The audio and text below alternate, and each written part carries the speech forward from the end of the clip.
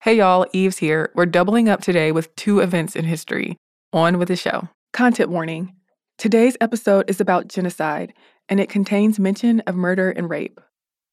Hi again. Welcome to This Day in History class, where history waits for no one.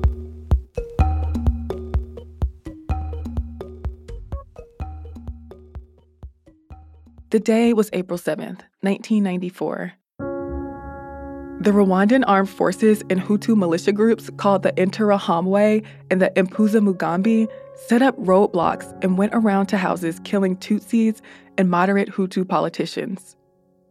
The Hutus were the ethnic majority in Rwanda, and the Tutsis were the ethnic minority.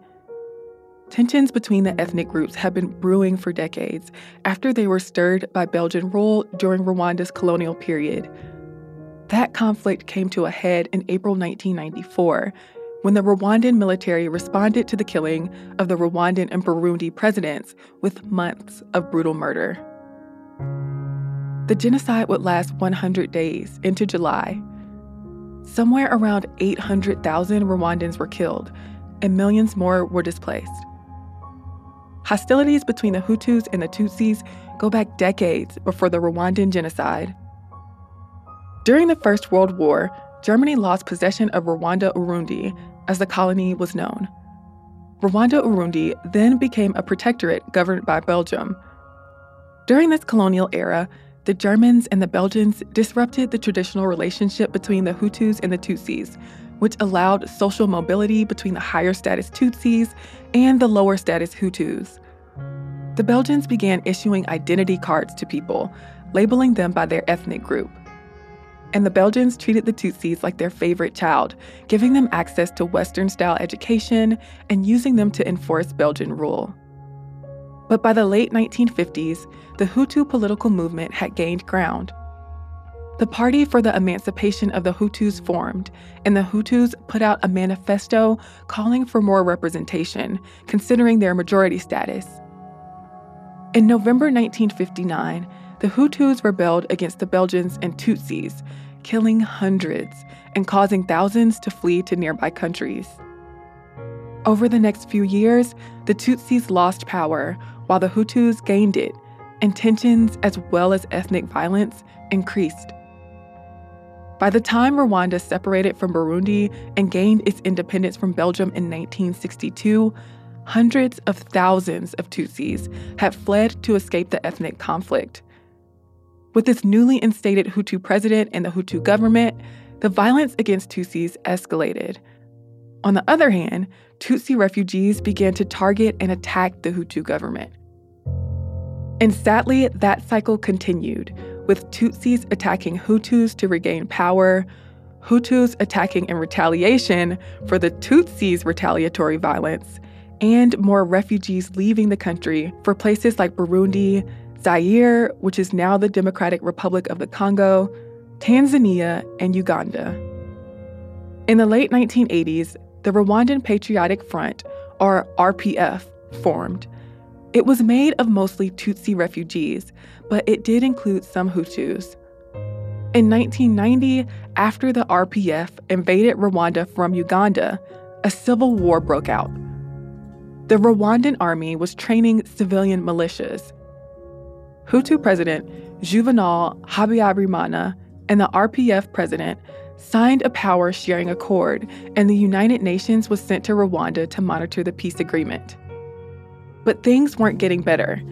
The president stalled on creating a power-sharing government, and officials' efforts for peace were subverted by Hutu extremists bent on killing Tutsis and moderate Hutus. By 1994, there were more than 7 million people in Rwanda, which, broken down into ethnic groups, was about 85% Hutu, 14% Tutsi, and 1% Twa. The Twa are Pygmy people. On April 6, 1994, a plane carrying President Habyarimana, 7 staffers, and 3 crew members was shot down near the Kigali airport. It's not clear who shot down the plane. Some people say leaders of the Rwandan Patriotic Front are to blame, while others say Hutu extremists were responsible. Regardless, this attack set off the genocide of Tutsis and moderate Hutus that began the next day. Radio broadcasts blasted propaganda against the Tutsis. The prime minister and 10 of her peacekeepers were murdered. Belgian troops were withdrawn soon after the massacre. Hundreds of thousands of women were raped and hundreds of thousands were murdered.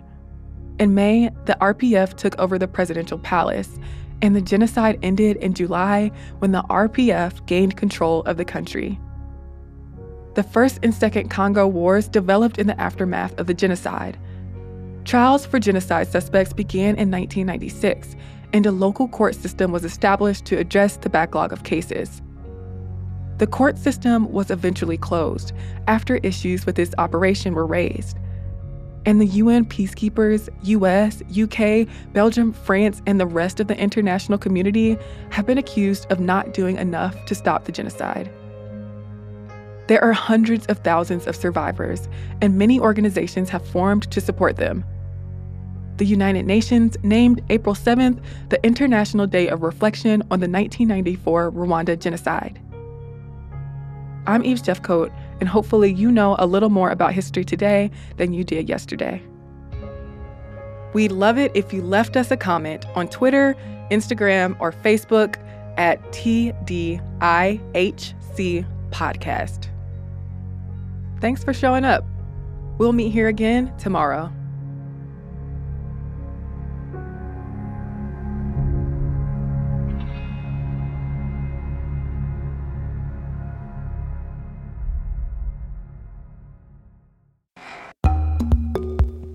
Hello, I'm Eves, and welcome to This Day in History class, a podcast that flips through the book of history and tears out a single page.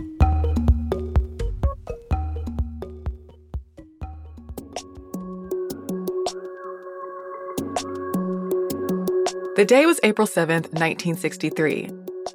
The Yugoslav parliament approved a new constitution, and Tito was proclaimed president for life of the newly renamed Socialist Federal Republic of Yugoslavia. Tito was born Josip Broz in Croatia. He took the name Tito later in life. During World War I, he served in the Austro-Hungarian army, and he was in a prisoner of war camp for a while after being captured by the Russians. He later joined the Bolshevik Red Guards during the Russian Civil War. The Kingdom of Serbs, Croats, and Slovenes was formed in 1918. It included Serbia, Bosnia and Herzegovina, and most of Croatia and Slovenia. In 1929, it officially became known as the Kingdom of Yugoslavia. In 1920, Tito returned to Croatia, which was then part of the Kingdom of Serbs, Croats, and Slovenes. He soon became involved with the Communist Party of Yugoslavia. In 1928, while he was in Zagreb, he was sentenced to 5 years in prison for communist activities. He was released in March of 1934.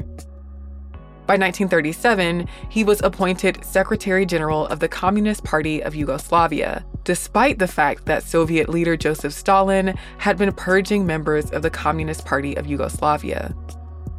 Tito rebuilt the Communist Party of Yugoslavia. During World War II, it became a powerful political and military organization. In 1941, the Axis powers occupied and partitioned Yugoslavia. Tito ordered the Communist Party to begin guerrilla activity against Axis forces. The resistance that he organized was called the National Liberation Partisan Detachments, also known as the Partisans. But civil war soon broke out between the partisans, the Serbian royalists known as the Chetniks, and the pro-fascist Ustasha. Despite this, by late 1941, the resistance movement had liberated nearly half the country. By 1943, the Communist Party of Yugoslavia's membership was at 250,000 people. The Allies chose to support the partisans rather than Yugoslavia's king, Peter II. Tito's followers established a communist government known as the National Liberation Committee, and Tito was elected its president and field marshal. In 1945, Tito declared that the Federal Republic of Yugoslavia had replaced the monarchy as the government of the country, and he created a communist regime for Yugoslavia modeled after the Soviet Union. From 1945 to 1953, Tito acted as Prime Minister and Minister of Defense in the government.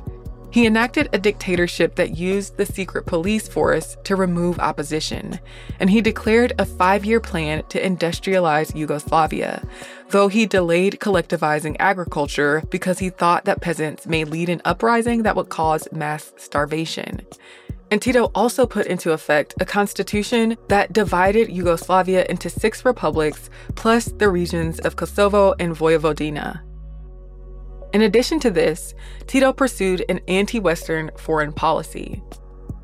Tito faced serious conflicts with Stalin, who expelled Yugoslavia from the International Association of Communist Parties in 1948. He even ordered Tito's assassination. But Tito had the support of the Yugoslav people, the Communist Party of Yugoslavia, and the West. He soon began to break up the central authority of the country's government and economy and moved away from communist policies. He established workers' councils, transferred authority from the national government to local ones, established new legal and prison systems, and started arresting fewer people for political reasons.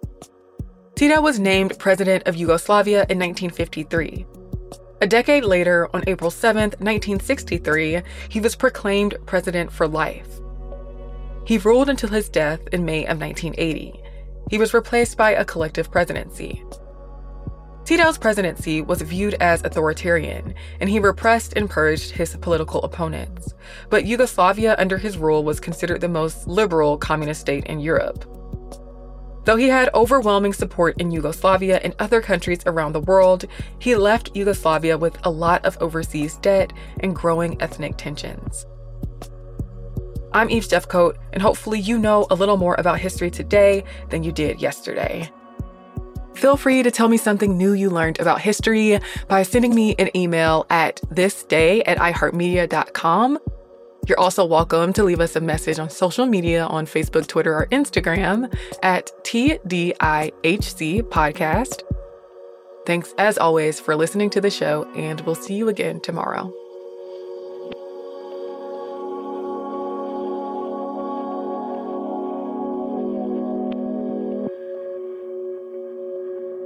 For more podcasts from iHeartRadio, visit the iHeartRadio app, Apple Podcasts, or wherever you listen to your favorite shows.